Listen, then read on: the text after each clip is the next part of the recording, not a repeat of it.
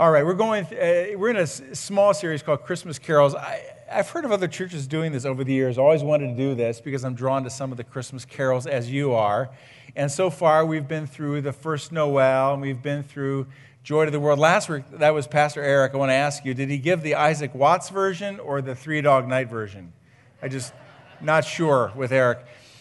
So today we're going to look at another one, and I thought, well, what do we look at? Do we look at Jingle Bells, or Grandma Got Run Over by a Reindeer, or I Saw Mommy Kissing Santa Claus, or The Night That Santa Went Crazy? No, those are Christmas songs. The difference between a Christmas song and a Christmas carol is a Christmas carol has a sacred quality to it. It speaks of Jesus and the gospel. And so what we're going to look at this weekend is Away in a Manger, maybe a carol that is a favorite of yours. I love it. I love the melody and all of it. When I was a kid, we used to go caroling, like on junior high, high school. It was a big thing back then in neighborhoods. I don't know if they still do that today. When we first moved to this area from Akron, we lived there for a long time, then moved back to the Sandusky area. Pastor Todd and his family showed up at our door the first Christmas we were here, caroling. And it was great. It was really, but that's the only time it's happened. Did you go caroling when you were a kid? It was a big thing. Used to be, anyways. When I go out with the carolers, I oftentimes didn't know the words. I mean, once you got into the second, third, fourth stanzas, I got lost. So I just would move my mouth and say watermelon, watermelon, watermelon, and it made me look like I was singing it.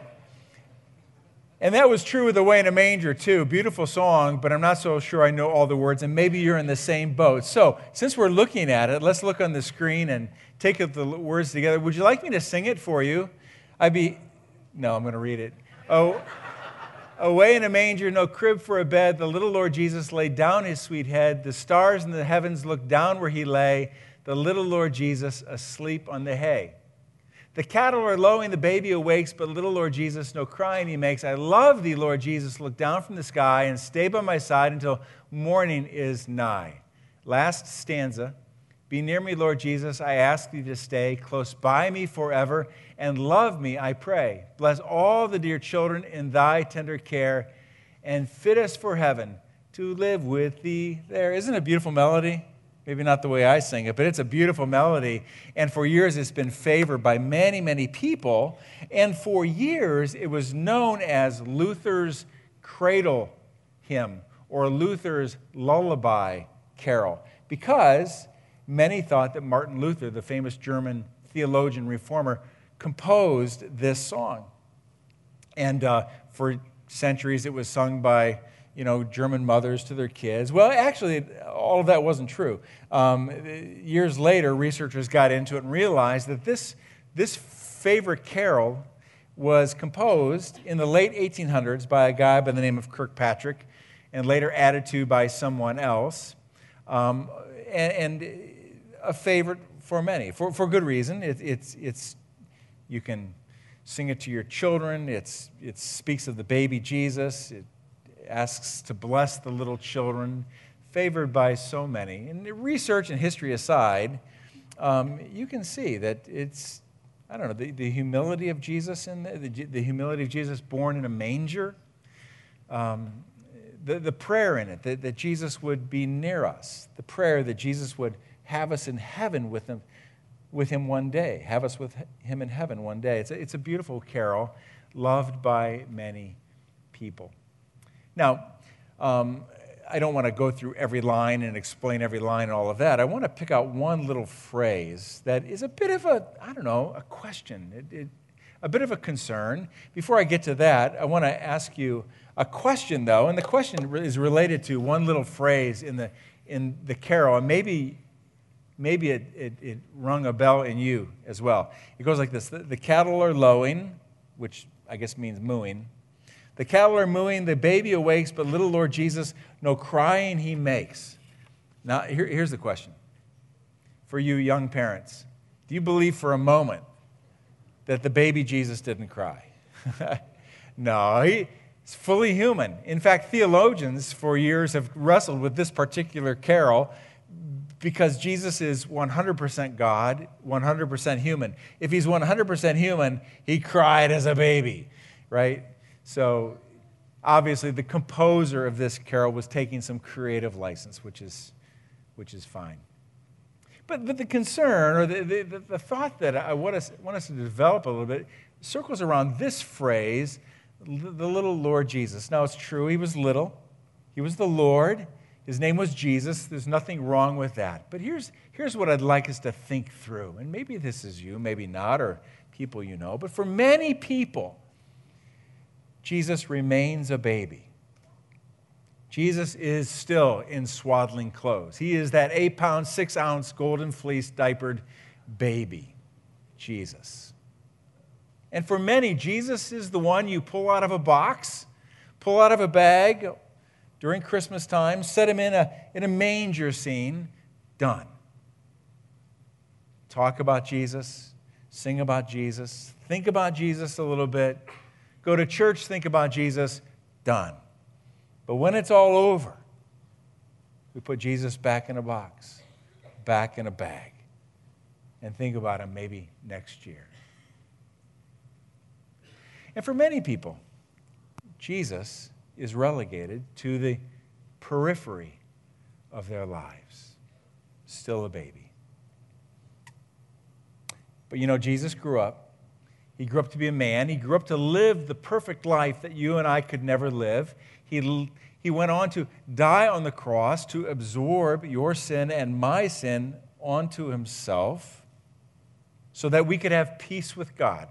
We lighted the peace candle. So that we could have peace with God. And then he ascended into heaven. And Scripture says that now, today, he sits at the right hand of the Father. And one day he will come to judge the living and the dead. And this day, today, everything, including your life and my life, are under his watchful eye. So, Jesus was the Lord as a baby, the little Lord Jesus. He grew up to be a man, the Lord Jesus. Today, he is the Lord Jesus. And one day he will come to reign again, the Lord Jesus, the Lord forever. He is the Lord. He is the Lord when we're awake, when we're asleep. He's the Lord when it's good. He's the Lord when it's bad. He is the Lord, period. Now, the idea of Jesus Christ as Lord is referred to around 740 times in Scripture. That is a lot. This is the very first time that we read that Jesus is Lord. But the angel said to them, "Do not be afraid. I bring you good news that will cause great joy for the people. Today in the town of David, a Savior has been born to you. He is the Messiah, the Lord." Jesus is the Lord. And what I'd like us to think about today is go beyond the little Lord Jesus to Jesus is Lord, but more specifically, what does it mean for Jesus to be the Lord of my life? What does it mean for Jesus to be the Lord of your life? What does that look like? As I thought about that and all the many times Jesus Christ is referred to as Lord, there was one passage that kept coming to my mind, so I thought I'd look at it, and I thought I'm going to share this with you. Near the end of the Sermon on the Mount, which shows up in the very beginning of the Gospel of Matthew, just 3 chapters, Jesus gives this famous teaching, which is all about obeying God from a genuine and sincere heart. And right near the end of this teaching, Jesus gives some strong words. And this is what he says: "Not everyone who calls out to me, 'Lord, Lord,' will enter the kingdom of heaven. Only those who actually do the will of my Father in heaven will enter. On Judgment Day, many will say to me, 'Lord, Lord, we prophesied in your name and cast out demons in your name and performed many miracles in your name.' But I will reply, 'I never knew you. Get away from me, you who break God's law.'" Now, those are strong words. Jesus is talking to a group of people who are all about keeping the laws, but not from a genuine, sincere heart. And so, bottom line, Jesus is saying, look, you're all talk, but where's the walk? You can talk the part of faith, but where's the walk of faith in your life? The other day I watched a commercial, There was an NFL Hall of Famer, and he said, I didn't get into the Hall of Fame by being all talk. And it went on to share how he showed up on the field, his walk matched his talk. And I wonder sometimes, does the walk of my faith with Jesus match my talk? Do I live my life in a way that suggests Jesus is Lord of my life? Or do I live my life in a way that suggests that maybe Jesus is still just the little Lord Jesus, just a baby with no real influence in my life? Well, right after those strong words of Jesus, he says one more thing in his Sermon on the Mount. And I think in these simple words, which we're going to unpack in just a few moments, we get the idea of what it means to live with Jesus as Lord. Anyone who listens to my teaching and follows it is wise. Now, we're going to unpack that, but let me just finish out what he says and show you the benefit of what he says here. That person is one who builds a house on solid rock. Though the rain comes in torrents and floodwaters rise and winds beat against that house, it won't collapse because it is built on bedrock. But anyone who hears my teaching and doesn't obey it is foolish, like a person who builds a house on sand. When the rains and floods come and the winds beat against that house, it will collapse with a mighty crash. I want to be a wise person. When those winds come, when those rains come, when those floodwaters come, don't you want to be someone who has a house built on rock, that's built on Jesus? Jesus shows us what it looks like, what it takes to live a life that suggests Jesus is Lord. And there's three things we can pull out of those simple words that he shares. Anyone who listens to my teaching and follows it is wise, like a person who builds a house on solid rock. My teaching, Jesus says, not horoscope, not other religious teachings, not other philosophical teachings, not what your Uncle Bob told you, but my teaching. How can Jesus say my? How can he be so exclusive? Because he's Lord. That's why. Now, Lord is not a term that we use very frequently here in the United States. In England, they do. Back in the Roman Empire, they did. Caesar is Lord. That's what they would say. In fact, back in those days, you could be a Christian and walk around and say Jesus is God, no problem. But if you say Jesus is Lord, you're done. Jesus is Lord. That's what we believe as Christians. He is Lord. He has the power and authority. Listen to this. He has the power and authority to bring you into the family of God. He has the power and authority to make peace with God. He has the power and authority to lead you from death to life, to lead you into a relationship with God. He's that powerful. He is the Lord. Do you know this passage from Romans?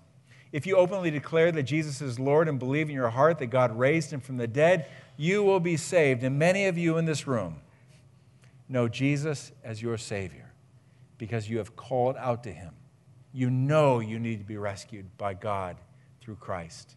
He's your Savior, but here's the question. Is he also your Lord?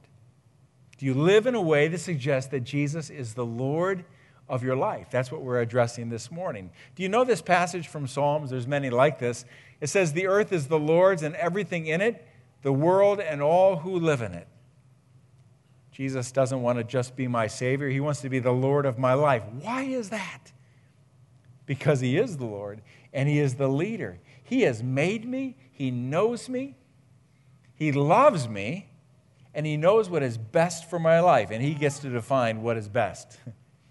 And Jesus doesn't want to be the Lord simply of my time here in this room when I'm at church or when I'm reading the Bible or prayer. He wants to be the leader, the ruler, the Lord of all of my life, all of your life too. Not because he wants to lord it over us, because he's made you and he knows you better than you know yourself. He knows what's best for you. I've shared this illustration before, and forgive me if it's familiar to you. We often talk of apples and oranges. Let's talk about peach and oranges. The Christian life is really meant to be a peach and not an orange. If you were to peel an orange, you would find what? You would find sections in there. And sometimes we tend to live our lives, our Christian lives, as if it's an orange. God is concerned about my time here at church. God is concerned about my time reading the Bible. God's concerned about my time praying. But he's not concerned about my time at the gym. My time at home isn't that important. My time in the neighborhood isn't that important. My time in the community isn't that important. My time at work isn't that important.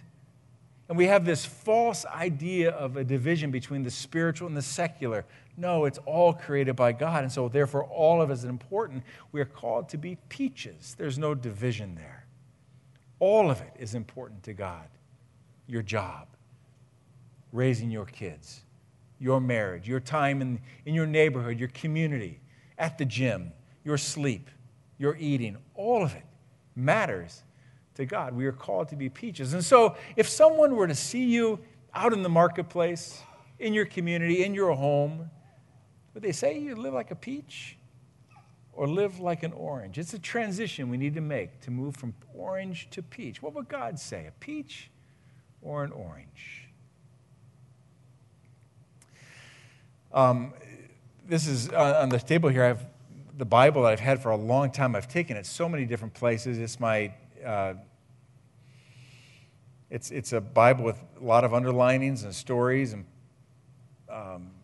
names, and it's just maybe you have a Bible like that. And this is a new cover, though, and I'll tell you why. Because about 4 years ago, my Bible started to fall apart. The binding went bad. And so in the back, you know, the Bible goes from Genesis, the beginning of the story, all the way to the end, to Revelation, the end of the story. And Revelation fell out, which means for 4 years, I had no idea how the story ended. I'm walking around, how does this story end? How did this story end? And because I love this Bible so much, I'm looking at some of my underlinings and notes and all that. I thought, so I sent it to a bindery and got it rebound. And so now, look at this. I'm looking at Revelation right here. I know how the story ends. Do you know how the story ends? The story, it's an amazing story. One day, all those who surrender their lives to God through faith in Christ will say at one time continually, He is Lord. Jesus is Lord. It will all make sense at that time. Between now and this day, we're to gradually, more and more and more, grow into that understanding, acknowledging Jesus as Lord. It's the very same thing that Paul said in his letter to the Philippians, chapter 2. He says, one day every knee will bow and every tongue will confess that Jesus is Lord. And so that's where we start. That's where we start, in living in a way that suggests Jesus is the Lord of my life. We simply acknowledge it, right? But Jesus goes on. We also need to listen. He says, anyone who listens to my teaching and follows it is wise, like a person who builds a house on solid rock. Now, the word listens, it means more than just sometimes we do with talking with somebody, we hear them, but not really. This means really paying attention. It means absorbing what somebody says. It means trying to understand what they say, embracing what they say. Jesus says, listen to my teaching. He doesn't mean just the red letters that are in some of our Bibles. He means his life and all of Scripture. Just as Jesus embraced all of Scripture from Genesis through Revelation, we also are to embrace all of Scripture. We're to listen to the teachings of God. Now, if we're serious about having Jesus as Lord, how do we do that? And why do we do that? Let me answer both of those questions. Years ago, I came across an illustration that is kind of in the back of my mind, guided me through my life in terms of how I take God's word into my life and listen to the teachings of God. And I want to share that with you. It'll be on the screen. It's simply, we start with listening. It's what we're doing now. We listen to the word of God. That's important. But it's also important to read.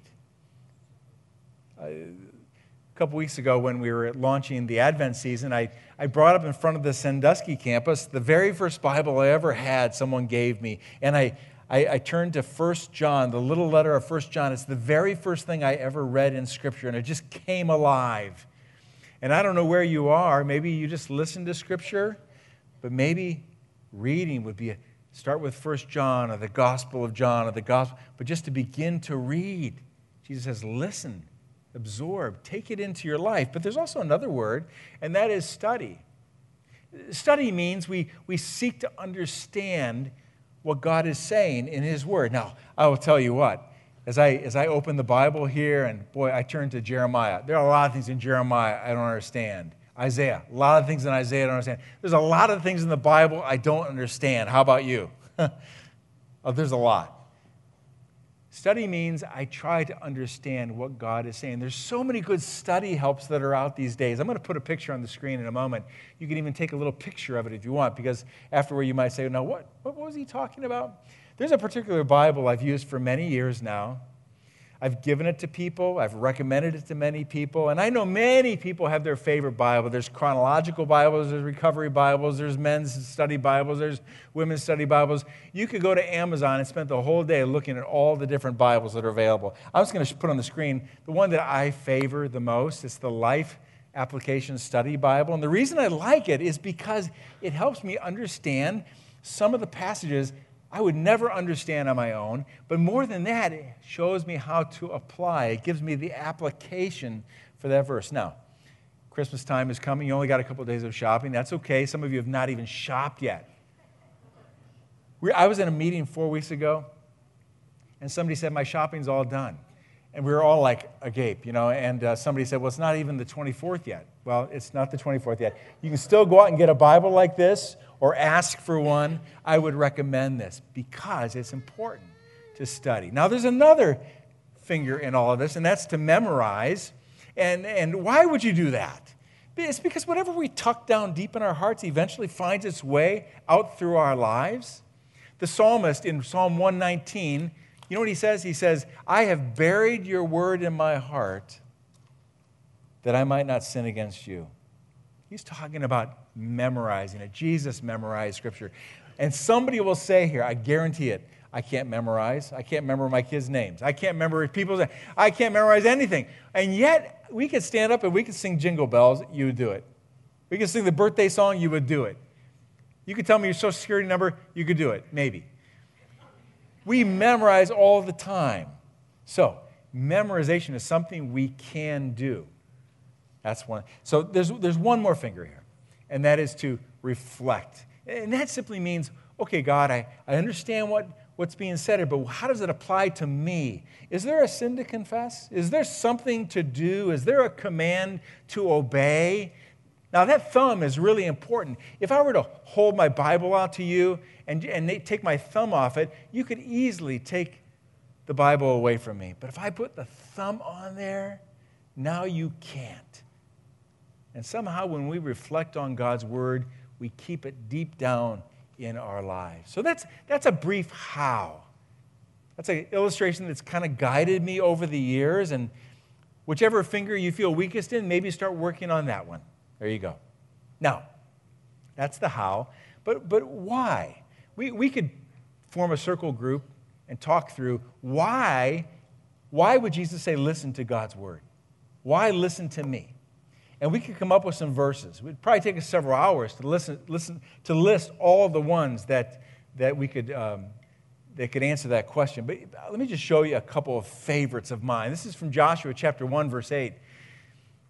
Study this book of instruction, which means the Bible, continually. Meditate on it day and night, so you will be sure to obey everything written in it.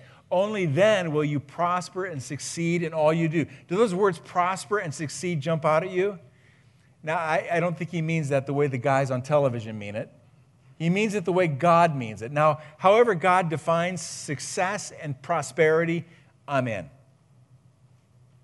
That's one of the reasons why we take seriously listening to Jesus. Here's another passage that you may know. It goes like this.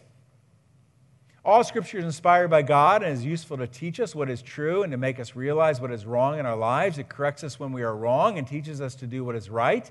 God uses it to prepare and equip His people to do every good work. Now, might take us a little while, but we could walk down through there and list all kinds of values that come from listening to, reading, studying, memorizing, reflecting on God's Word that help us then to live in a way that suggests Jesus is the Lord of my life. But do you see some of those? I mean, when we know God's Word, it can actually help us to stay off of wrong paths and to stay on right paths. Any big decisions coming up in your life? It also talks about how it prepares us for good works. Are you involved in any good works? Yeah, what about marriage? What about raising kids? What about a relationship you might be in? What about finances? What about your job? all kinds of good works. And God's word has something to say about all of those. So, Jesus says, anyone who listens to my teaching. Now, Jesus said something at another point. It's actually a passage I memorized years ago. It's from John 14. And it says this, he or she, the version I memorized uses the word he, but it says, he who has my commands and keeps them, he it is who loves me. And he who loves me will be loved by my Father, and I will love him and manifest or reveal myself to him. Oh, there's another value of God's word. We get more of Jesus when we read his word and take it into our lives. But did you hear that? Whoever obeys, what he's talking about is following me. And that's where Jesus takes us next. I follow the teachings of Jesus, the Lord. And Jesus says, anyone who listens to my teaching and follows it is wise, like a person who builds a house on solid rock. Now, the idea of follows is the idea, well, some Bible versions say put into practice. Or just do, if you do what I say. Anyone who listens to my teachings and follows, obeys, puts into practice will be wise. Tomorrow, I'm excited about tomorrow. I'll tell you why. Because I go see the surgeon again, and he's going to take off this wrap, and I'll just have a splint. And he'll tell me about my elbow and all of that, and, next steps. And, at some point in that conversation, what I'm going to say to him is, okay, doc, that's fine. I've got it from here. Never mind. No, I'm not going to say that. I'm not going to say that because I need to listen to what he says, and then I need to follow precisely what he says I need to do with the therapist and all of that coming up because I want to get better. I want to be able to use my hand. I want to use my elbow. I want to ride my bike again. Be crazy not to follow what the surgeon says, right? The other night, we were on a telephone conversation with our daughter. She has a really neat walk with Jesus. I'm really happy for her, and she has some friends who follow Christ too. But she has one friend who, for a number of years now, has just sort of stiff-armed God. I mean, she's watched our daughter and her friends live their life for Christ, but she has just resisted God. And finally, just recently, last week, they had a conversation about why that is. Why the stiff arm? Why the rejection of God? And this was the reason. It was just one word. Control. I really don't want to give control to God. I want control of my life. I thought, man, that sounds familiar. I mean, many people stay away from Jesus completely because they don't want Jesus to have say in their life. But even as Christians, I've been a Christian for a long time. And still, control is an issue with me. How about for you? It always comes down to the issue of control. It will always be a battle for the Christian life, in the Christian life, the issue of control. Jesus says, follow me. Why would he say that? Because he's Lord. And he wants to be the leader and the ruler of our lives. Why? Because he knows me and he loves me. He's created me for himself, and he knows what's best. And sometimes I think, you know what, I really don't want to do that because that would create problems doing that. That would be an inconvenience. That wouldn't be fun. That wouldn't make me happy, but Jesus knows better. No, if you come my way and follow me, I will make you more content than you can imagine. You will be more satisfied than you can imagine. You will find the joy you've always looked for. Just follow me. Let me have control. Who is it that sings, Jesus, take the wheel? I don't know how good of a song that is, but it has the idea. Jesus, take control of my life. We were in conversations the other night with some friends, and this whole issue came up, not related to my daughter, but other issues, and they said, is there ever a point in the Christian life where you feel like you've arrived? Where you quit struggling with this control thing, you know? We arrived at, no, there's not. It will always be a struggle. Now, we always move toward the day when Jesus comes again. But between now and then, It's a control issue. One of the comforting passages that I go to at times is Romans chapter 7, where Paul says, it's like he can't understand it, but he can. He's the smartest man in the world, the greatest theologian who ever lived, the greatest evangelist who ever lived. And he says, I do the things I don't want to do, and I don't do the things that I know I should do. Does that sound familiar to you? It sounds familiar to me.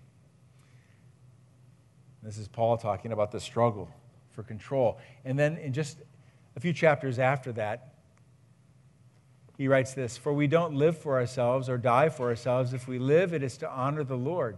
If we die, it's to honor the Lord.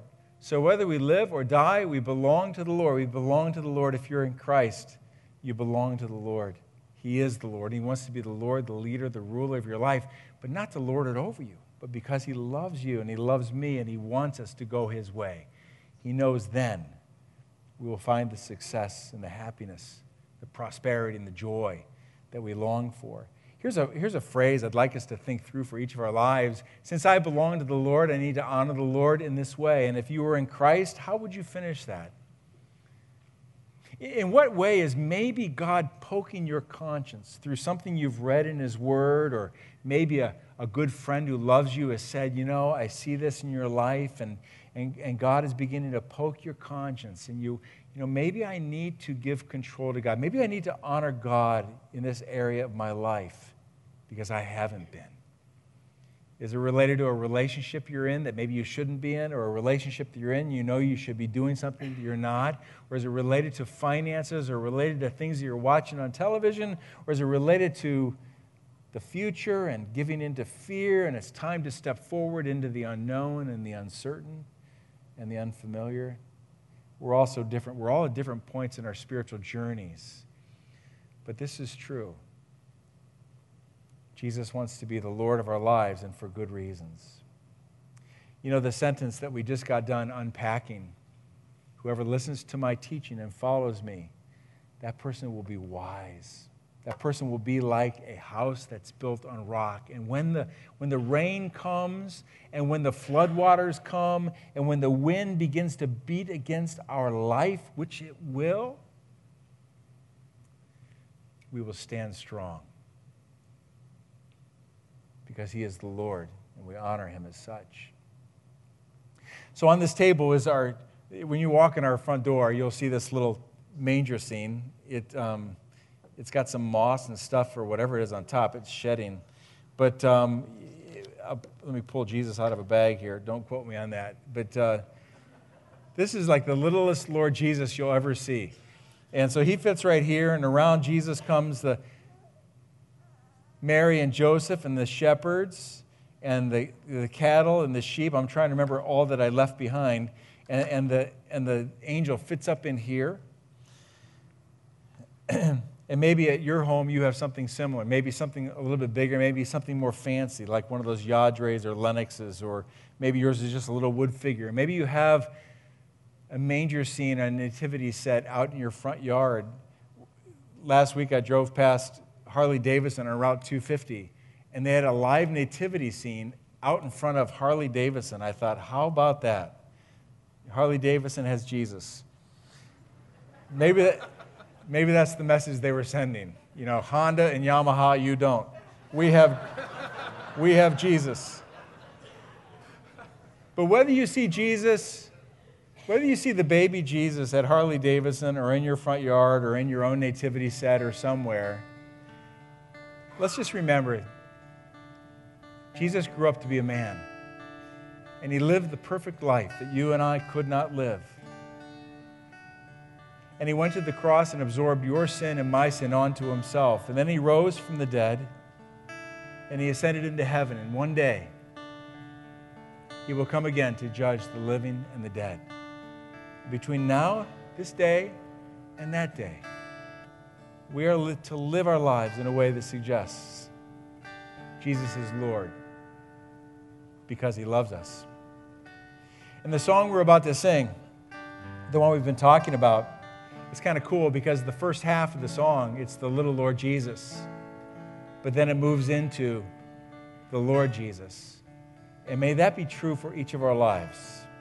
He's the little Lord Jesus at Christmas time, but the rest of the year, the Lord Jesus. Let's sing.